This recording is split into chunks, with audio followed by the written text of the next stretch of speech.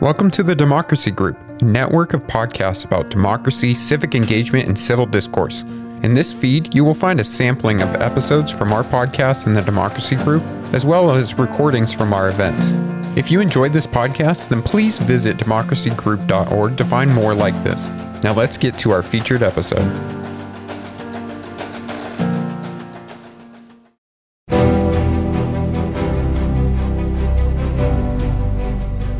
From the McCourtney Institute for Democracy at Penn State University, I'm Michael Berkman. I'm Chris Beam.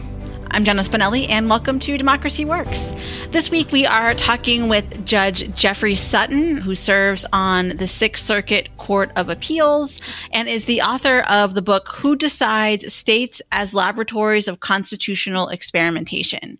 And, we did this interview, or I did this interview with Judge Sutton just a few days after the abortion referendum in Kansas back in August, I believe that was. And it was just a really interesting time to be thinking about state constitutions and state courts and, the role of the states, and even to take a step back farther than that, the role that federalism plays in American democracy.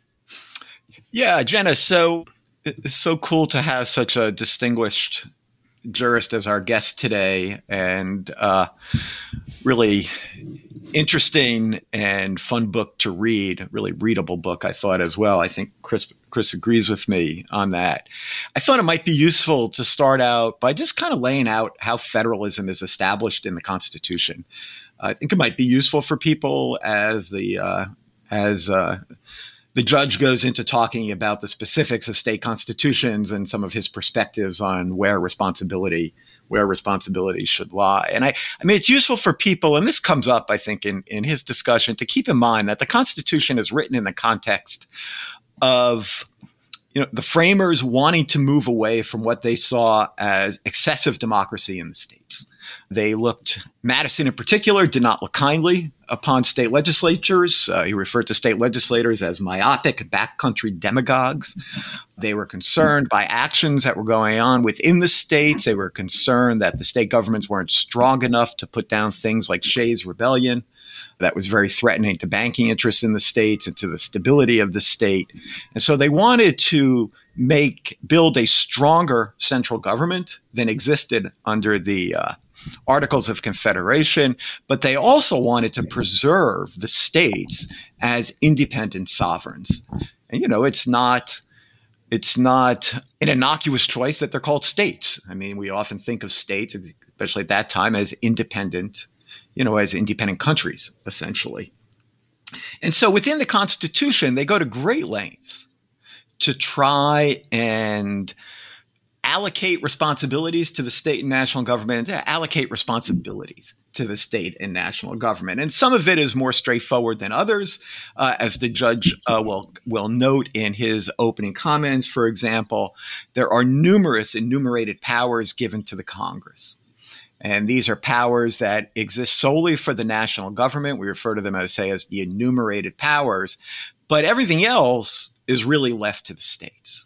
And of course, we have constitutions that protect our rights at both the national level and at the state levels. And, it seems to me that the judge's interest in this book is largely in the 50 different state constitutions. Oh, no, this is a really fascinating book, and I learned a lot that I did not know.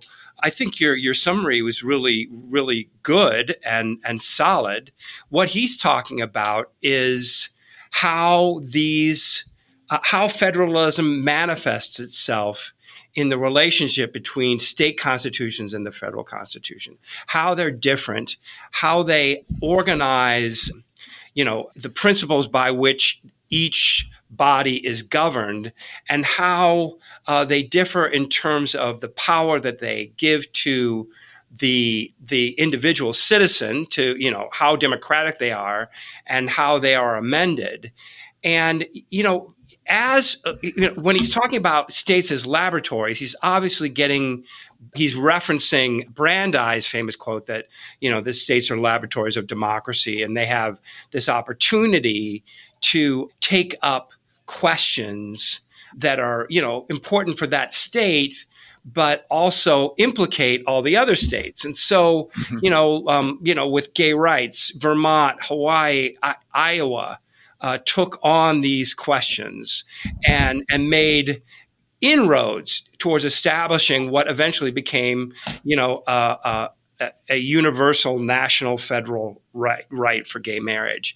You also see it in terms of policy, right?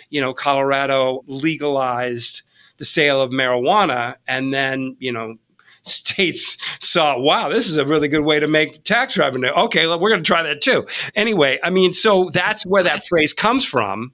Yeah. And you have, his question is, how does that experimentation play out in the state judicial apparatus, particularly the state Supreme Courts? Yeah. And they're running off of their state constitution, which is distinctive and different. But there's really a fundamental difference, at least to jurists who come from a more liberal perspective than this judge anyway, in that the issue with gay marriage, with abortion, and some of these other issues is that there is a federal right.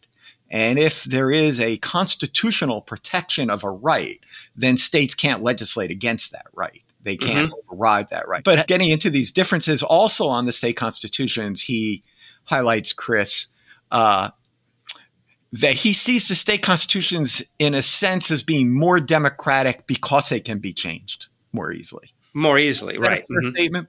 Yes, absolutely. Not more democratic because they necessarily give more democratic rights. Or outcomes, maybe that's the two, but more democratic because they can be changed. Right. So my point is just that, what this means in practice is always a difficult, vexed, and combative question, right? Because you have two sources of power that are pushing against each other.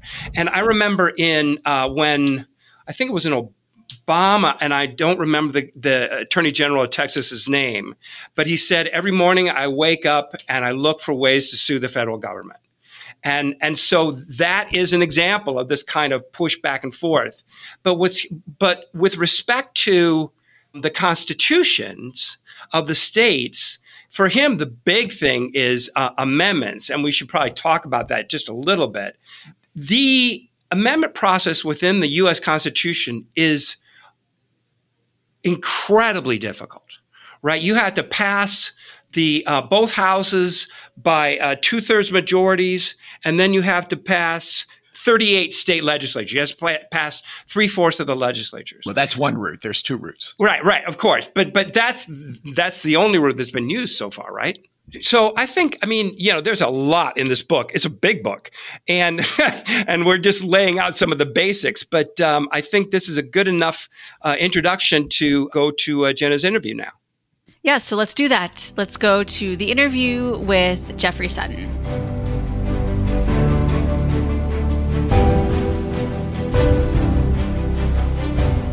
Jeffrey Sutton, welcome to Democracy Works. Thanks for joining us today.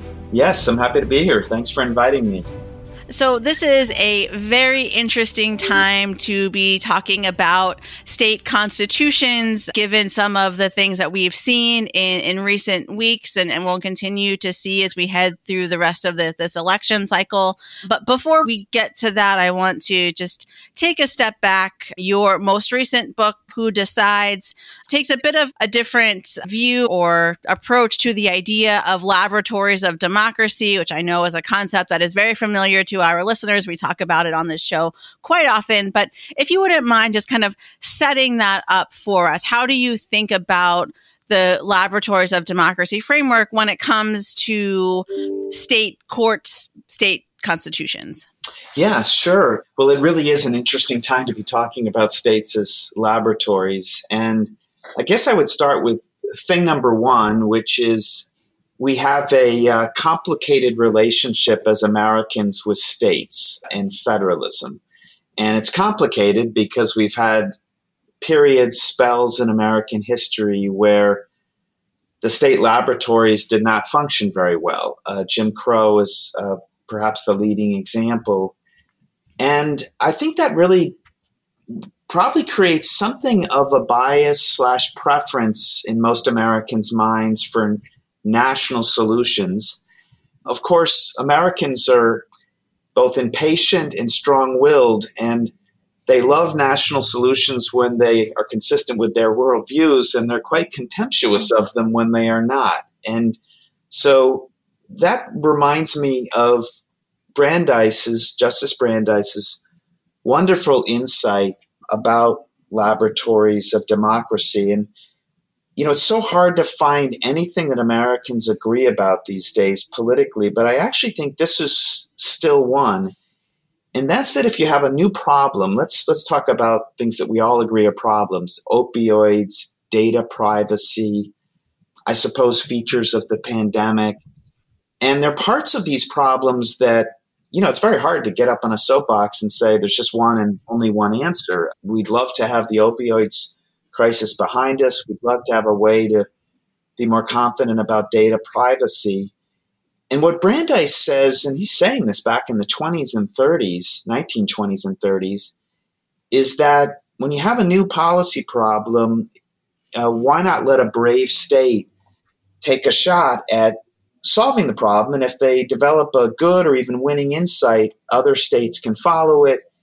And if a truth really emerges, then at that point you nationalize your solution.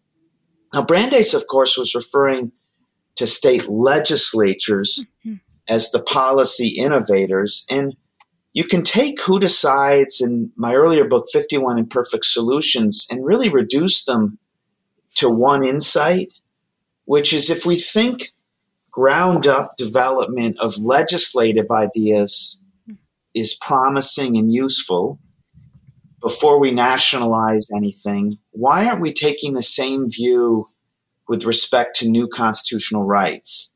Now, here it's really important to clarify what I'm talking about. Sometimes the state and federal constitutions are very specific. They tell you it's like a recipe. They tell you just what the rule is, follow it, and you've complied. So to be president of the United States, you got to be 35. That's the way it works. And there's nothing to talk about. But there are other constitutional rights where there's plenty to talk about. Is a search unreasonable? Is punishment cruel and unusual? And especially with rights that are not enumerated, say the concept of substantive due process. As to those types of problems, which I can attest as a judge are very difficult to sort out, it's very strange that we still live in this top-down constitutional world where litigants race to D.C., try to get the winner-take-all ruling from the U.S. Supreme Court. And, if they win, wonderful. Of course, if they lose, not so wonderful. The key insight I'm trying to take from Brandeis is, we have 50 state court systems. We have 50 state constitutions. Why not use the state courts as the initial innovators, initial laboratories of experimentation when it comes to the meaning of what processes do? When is a search unreasonable? It means there'll be less resentment and conflict once you have a national solution, if you have one. It probably promotes the best ideas as opposed to prematurely constitutionalizing something. So that's the basic idea. And it's a really interesting time to be thinking about it, because whatever one thinks about the current U.S. Supreme Court, it is a court that is a little less willing to take issues out of the democratic sphere, whereas in earlier courts, particularly in the 50s and 60s, that was something the U.S. Supreme Court was pretty comfortable doing. And so we're just living in this world where now you have two opportunities, not one, to protect rights you dear. Mm-hmm. And you also talk in the book about the democracy principle that manifests itself in the states every generation or so. Can you talk about that and maybe how it ties into the way that state constitutions can be amended and how that's maybe easier than amending the federal constitution? Yeah, the democracy principle, I have to give credit where credit's due. That phrase comes from Miriam Seifter and Jessica Bowman-Posen, two really terrific law professors who have written about state constitutions. And one of the things they note, and I quite agree with based on my own study of the issue, is that we have this remarkable contrast between the federal Constitution, the way it sets up government, and the 50 state constitutions. The 50 state constitutions over American history from 1776 on just keep getting more democratic. So early in the 1800s, they decide, well, we can vote for judges. And then they decide we can vote for different executive branch officials, attorney generals, secretaries of state, lieutenant governors. Then they decide we can have an initiative where we have direct democracy, where, half the states permit the people in that state to either overrule a statute by a direct vote or create a new constitutional amendment by a direct vote. And so you have this trend line from 1776 to the present where it just seems like every phase of American history, the states let their citizens vote on more things and more offices. And the same is true at the local government level as well. By contrast, the federal government is still fairly stuck in an 18th century model of government, which I'll call it Republican, not in the political party sense, but as not just pure democracy. And so it has an electoral college. It has 2 senators per state. Of course, judicial review is very non-democratic. But the key, and we just vote for one president. We don't vote for an attorney general, a secretary of state, a defense secretary. We don't have an initiative at the federal level. And we don't vote for judges. So it's just such a wild concept that you could take Mississippi, Ohio, Colorado, and California and realize that those states have more in common with each other than they have with the United States, at least in terms of a constitution. And that makes everybody laugh because they think if the people in Mississippi and California want something and they agree on the same solution, why wouldn't they be able to get it in the national constitution? And I think it's mainly because the national constitution is very hard to amend. Whereas, and this is another pro-democratic point, the state constitutions are all much easier to amend, and most of them can be amended by a mere 51% vote, which is why the state constitutions, they just keep changing with each kind of political era. Yeah, and, to bring things more to the present moment, you mentioned a few minutes ago that states have over time become more democratic, and it seems at least, there's certainly a lot being written right now about the ways that states are maybe becoming less democratic, whether that's through actions taken by the legislatures or even, we're seeing several constitutional amendment questions regarding reproductive rights. Some cases, the voters are asked to affirm reproductive rights. In some cases, they're asked to do the opposite of that, depending on the state and how it's framed. But I guess I wonder if you, as you think about some of these more recent events, if you think that consistent push towards states becoming more democratic holds true and will hold true, or if there's perhaps cause for concern. Yeah, well, I would say it's an open question, but there are two U.S. Supreme Court decisions in the last 3 years that have really placed a spotlight on the states and state governments in general, state courts more particularly, state constitutions more particularly. So the 2 cases are Rucho and Dobbs. So Rucho is the extreme partisan gerrymandering case from 2019. And the short answer there is the U.S. Supreme Court put up a big red stop sign and said the federal Constitution just does not provide a solution to this problem. If there are going to be solutions, it's either going to come from state constitutions, state courts, state legislatures, potentially Congress. But it's given the current language of the 14th Amendment, the court didn't think there was any role for it to play in curbing extreme partisan gerrymandering, even though I think all 9 justices appreciated that it's been a problem, even a toxic problem in American government. Then the second big decision is, of course, the recent abortion ruling in Dobbs, it's really a similar story. The court is putting up a big red stop sign and saying when it comes to abortion regulation and this substantive due process right that had been there for a while, the U.S. Supreme Court is just not going to play a role in that. It's going to be, quote, neutral with respect to regulations for or against abortion rights. And again, that puts a big, big spotlight on the states. And one of the things, and this is just a really simple point, but it's really important because I think most Americans aren't quite aware of it. In American government, if you care deeply about a constitutional right, personal liberty, privacy, property rights, you have two shots, not one, to limit what your state government does. So if a state government enacts a law about abortion that you don't care for, and if the U.S. Supreme Court says, stop sign, we have no role to play, you still have a second shot. It's just, frankly, I hate to simplify it too much, but, take American basketball.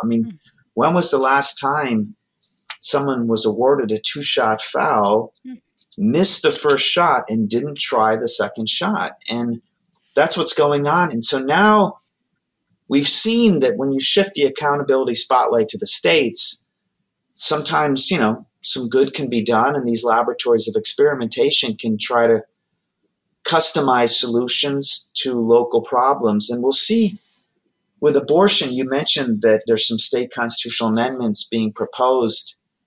It's really quite interesting that to date, we don't actually have any provisions in any state constitutions that directly protect a right to abortion. But we now have on the ballot, I'm not sure I can tell you all the states, but I think Vermont, maybe Michigan, Michigan. We just saw something in Kansas, of course, earlier in the summer.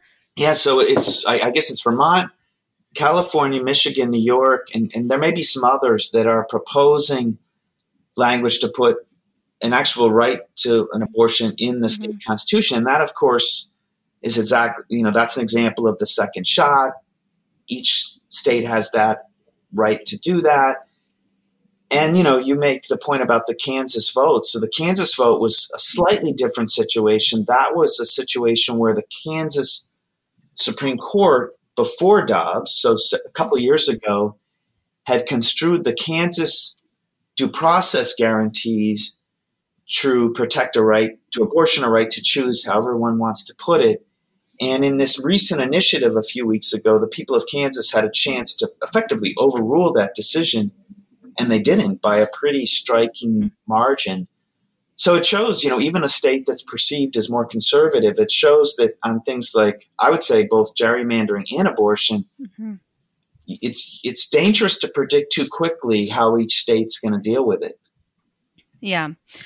So you mentioned at the very beginning of our conversation the kind of bad taste in the mouths of Americans about the role of the states in the Jim Crow era and following that era. And I guess I wonder if there are some issues that maybe are not good candidates for this second shot approach, or that really should be decided at a higher level. I think we could say that issues regarding civil rights might be one of them, but I wonder if you would put abortion in that category, or if there are other things that may come down the pike in a similar manner, that this is maybe not the best way to proceed.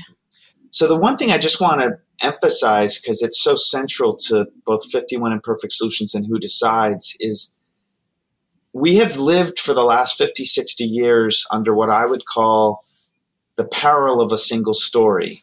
And the peril of a single story, it's a little bit like how we can too quickly assume things about a person we meet for the first time. And as you get to know them, you learn there's a little more to them. And I think there's something similar going on with how we view constitutional rights in America. And the single story we've been living under for 60, 70 years is there's really just one guardian of our rights, the U.S. Supreme Court. There's just one Constitution that really protects us, the U.S. Constitution. And the downside of single stories is they generate myths. Myth one is that the U.S. Supreme Court always gets it right. And that's a very dangerous myth. I mean, they're human beings, there's human foibles, and they're not always right. I mean, keep in mind that Brown versus Board of Education, which is arguably our greatest individual rights Supreme Court decision, doesn't correct a state mistake. It corrects a federal mistake. It corrects Plessy, the U.S. Supreme Court's prior decision.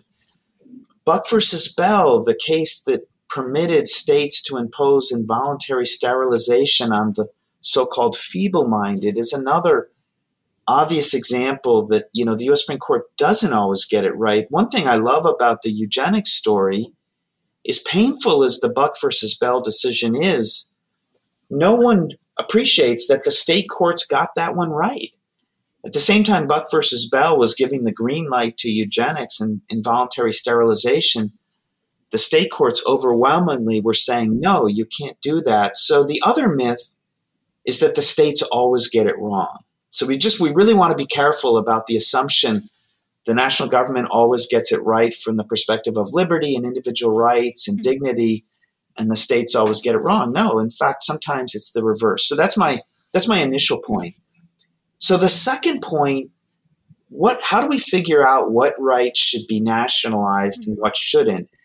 I think what's really hard is when the Constitution either doesn't mention the right at all, or it only refers to something in vague terms. And I think in those two settings, I don't have a problem with nationalization. I just feel like it takes us back to the Brandeis insight. Be careful what you wish for, because remember, if you nationalize too quickly, you might nationalize in the wrong direction. I mean, you might have one set of views about abortion, but there's also, rush to nationalization can lead to just exactly the opposite of the rule you want. This is a good opportunity to compare guns and abortion. You tend not to have that many Americans that feel the same way about the two issues. They tend to divide us rather than pull us apart. But I do think gun regulation is a nice example of how states in general and state courts in particular can customize rights to local conditions. I mean, is it not possible that gun regulation and weapon regulation in Wyoming should look different than in New York City? Is it not possible that even in a state like Pennsylvania, my family's from Warren, northwest Pennsylvania, is it not possible that you might have different gun regulations in Warren, Pennsylvania from Pittsburgh or Philadelphia? I mean, obviously urban settings create more risk, and rural settings create a situation where there might be a culture of a hunting, fishing culture where it's fairly safe and not too many problems with, lots of gun ownership and not many regulations. So I think this nationalization point is really difficult. My sense in talking about the issue with students and other, Americans in general is people want to nationalize the thing. It's a proxy for what you love. You want to nationalize what you love, and you hate the idea of nationalizing what you don't love. So people love federalism for what they don't love, and they want nationalization for what they love. I'll just mention one other thing, because we've been talking about courts, and we have to be careful about remembering legislatures also play a big role. And this is another, if you ask me, myth about American government, that we think the best rights are the ones that come from the constitutions. And I would beg to differ on that point. The other thing that we're seeing, and I'm thinking here of the work of a political scientist named Jake Grimbach, who has a new book out called Laboratories Against Democracy, which looks at the ways that national politics is increasingly infiltrating, for lack of a better term, the states, and particularly on culture war type of issues. And just read an article recently by Jane Mayer in the New Yorker about your state of Ohio and the legislature passing policies that are out of step with public opinion. We could easily have something similar here in Pennsylvania, depending on the outcome of the governor's election. And so I guess I wonder if this strategy of using, more popular vote type of mechanisms to update the state constitution is perhaps a check on some of that, about the, legislature kind of acting in ways that are not consistent with what the majority of people say that they want in a given state.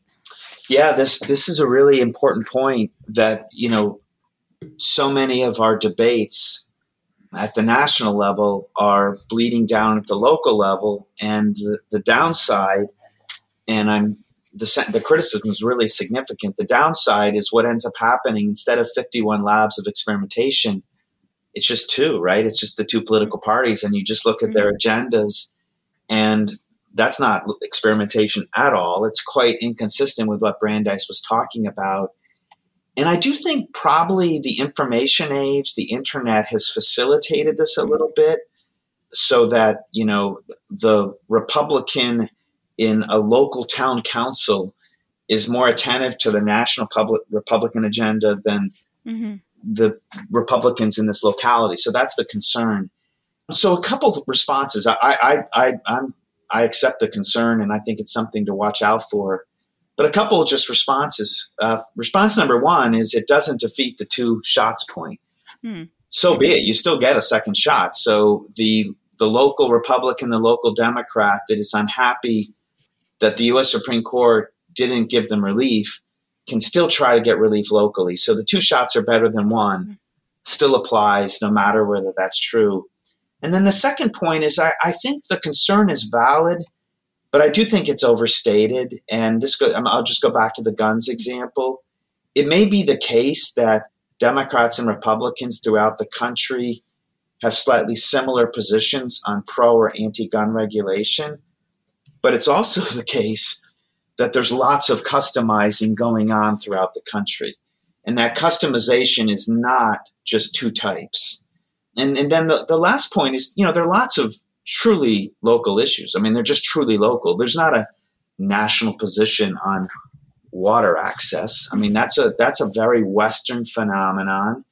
In Ohio, it's just not as big a deal because in Pennsylvania, we don't have any shortage of rivers and lakes.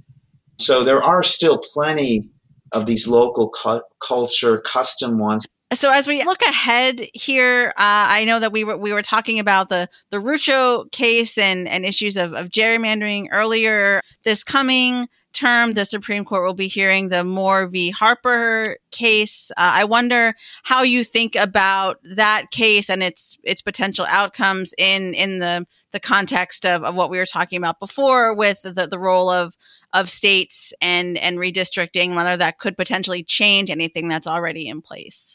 Yeah. So as a federal judge, I have to be a little careful talking about a case that's pending at the court. But I can say this, that it's a tricky case. The U.S. Constitution refers to the authority of state legislatures to promulgate election regulations.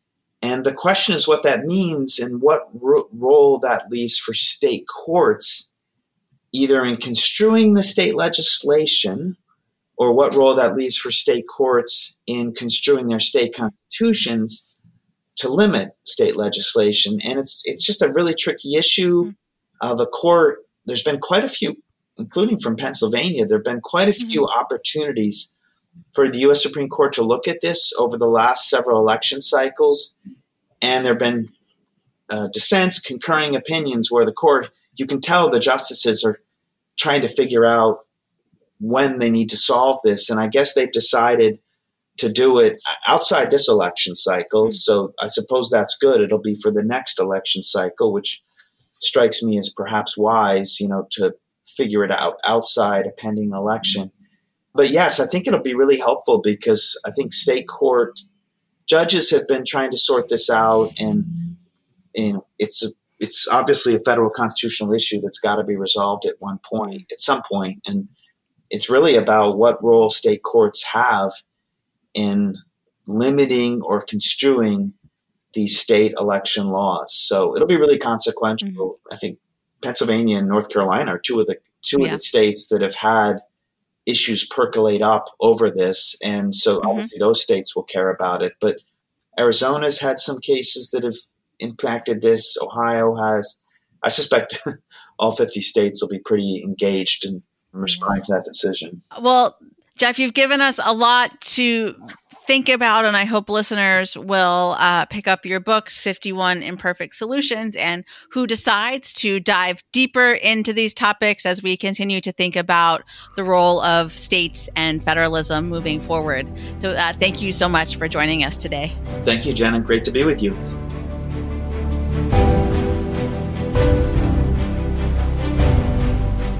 So I think, really interesting interview, brings up a lot of meaty topics. But one that I wanted to at least start with, Michael, was his discussion about the same kind of federal fighting that goes on between the federal government or federalism that goes on between the federal government and the state government is kind of echoed in the relationship between the state government and the local government. And there's almost nothing in the Constitution or even in the state constitutions about how local governments should run themselves, right? How they should rule. There is a federalism within the states too, but it's a very different one. Right. And it's different this way. The Constitution does not lay out a devolution of responsibility from national to state governments. Okay. Rather, it lays out a clear set of responsibilities for each. Now, in the early days of the Republic, and when you're teaching Intro to American Government, you talk about this in terms of a layer cake metaphor. The states and the local and the national government had very distinct responsibilities. They did completely different things. But with the New Deal, the progressive era, lots of different court decisions, we then substitute that with what we call the marble cake phenomenon. And coming from a family that owned a bakery, I've always been sympathetic to these. And this is the idea that state and national governments often are taking on some of the same responsibilities. Something we saw very clearly, of course, during the pandemic, where, the CDC is telling us things we have to do and the state governments are telling us things we have to do. But the national government doesn't devolve, except through financial arrangements, to the state governments to do things. They don't have that power. But the state government do devolve power and responsibility to the local governments. In fact, they create them for the specific purposes of doing specific things. So they create school boards to carry out the school function. They create, counties to take care of welfare responsibilities and to take care of a variety of criminal justice and to provide police coverage in unincorporated areas. I could go on and on and on like that. But it is a very different arrangement because the local governments are entirely creatures of the state. The one thing that he says that I think is absolutely right is that there's this kind of weird tick in American culture where we all focus preponderantly at the federal level. We're concerned about what's going on in the Supreme Court. We're concerned what's going on in Congress. And we are inclined to ignore what's going on at the state and local level. And his argument is this is crazy because it's at the local level that decisions are made that directly affect our everyday lives, right? In terms of, crime, in terms of when the garbage is picked up, how does the park look? How are the schools run? How are we handling things like road repair? The things that occupy our daily lives are operative and decisions are made with regard to them at the local level. And we don't give that enough credit or enough focus. What I do think is involved in all of that is that this has long been a tenet of the conservative movement to focus on state and local governments to try to push as much policy down there as you can. I mean, this has deep roots. This is the anti-federalists. There are deep roots in American politics between those who want to push things up to the national government and to stronger national power and those who want to push things down because there can be real advantages to having policy made across 50 different states. Anyway, can we talk a little bit about his response to Jenna's question about the case around the independent state legislatures? Yeah, I know that's a big thing. Here is this judge who is from the Federalist Society, which we've talked about before.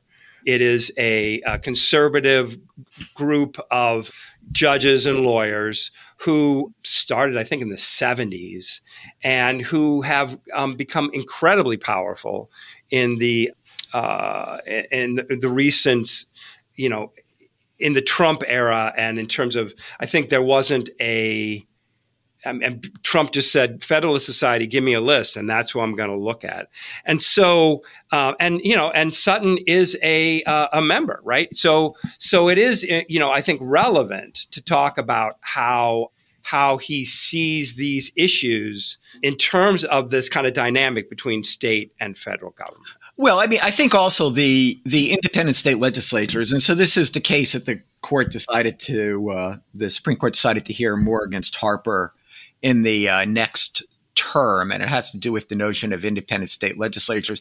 The reason I thought his answer was interesting, and I was glad Jenna asked about him, is that, his book is all about state constitutions and empowering the state governments and democracy in the states. And the independent state legislature theory would, it seems to me, throw a lot of the existing power arrangements in the states kind of up in the air, because it would essentially say that state legislatures are the final say on issues having to do with federal elections.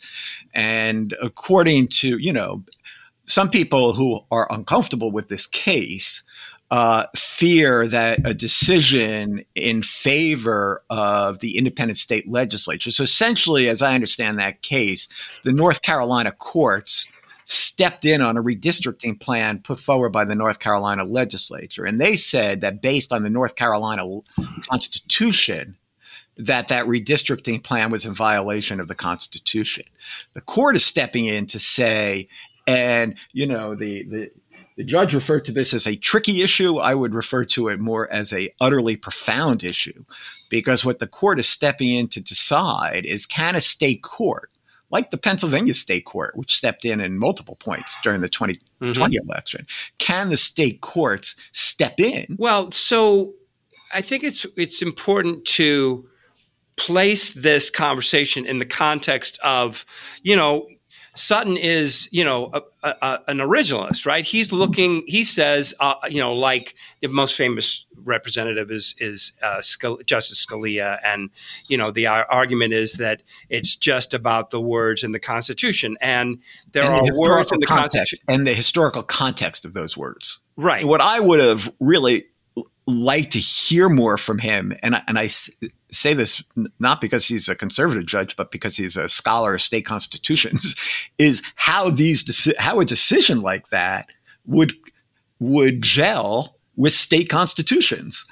Because, like in the North Carolina case, the state the courts in North Carolina are drawing on their state constitution. But this is basically saying that state legislatures just have the ultimate say. And, maybe people are being a little bit over the top about this, although I don't think so. To me, this seems like it would completely throw elections into chaos. I think the question is, a similar one with respect to a lot of, institutions and organizations in American politics right now. How many of them are conservative in a strict sense, in a kind of Burkean sense, where we want to conserve our institutions and we don't want to be making changes too dramatically because of what we have and what we've developed, and a more activist, aggressive kind of conservatism that you see in, a lot of Republican politics right now. And I would argue that in the interview and in the book, Sutton kind of presents himself as the former, that he is concerned about these institutions and, interested in modifying them to because they need to work better and they need to work in ways that reflect the incentive structure of the people who want to change it. When I think about what is the most scary kind of prospect for violence around elections coming up in American politics, this is up at the top of the list, is some state legislatures being able to say, not really going to count the votes from Atlanta because we think it was fraudulent. Right. And we have the power now. Right. We have the power to just say what is. And here are your electors. Well, and so I think these are highly disruptive decisions. And I just didn't hear that in his answers. But it's good that you give him that benefit of the doubt. All that speaks to just how timely and important this question is, and how fraught these, just the partisanization of every institution in American life is playing out here. And so for that reason, I think it's an incredibly useful book, and it's very clear. I learned so much that I did not know here. And there's so much more that we could be talking about. Thanks, Jenna, for the interview. And from the McCartney Institute for Democracy, I'm Chris Beam. I'm Michael Berkman. Thanks for listening. Democracy Works is a collaboration between the McCourtney Institute for Democracy at Penn State and WPSU Public Media. Our editors are Michael Klein, Chris Kugler, Mark Stitzer, and Clint Yoder. Editorial review by Emily Reddy. Additional production support from Andy Grant and Christine Allen. If you enjoyed this episode, please leave us a rating or review in Apple Podcasts, Spotify, or wherever you're listening right now. Democracy Works is a member of the Democracy Group Podcast Network. Visit democracygroup.org to learn more about our podcast collective devoted to democracy, civic engagement, and civil discourse. Thanks for listening. We'll see you next week.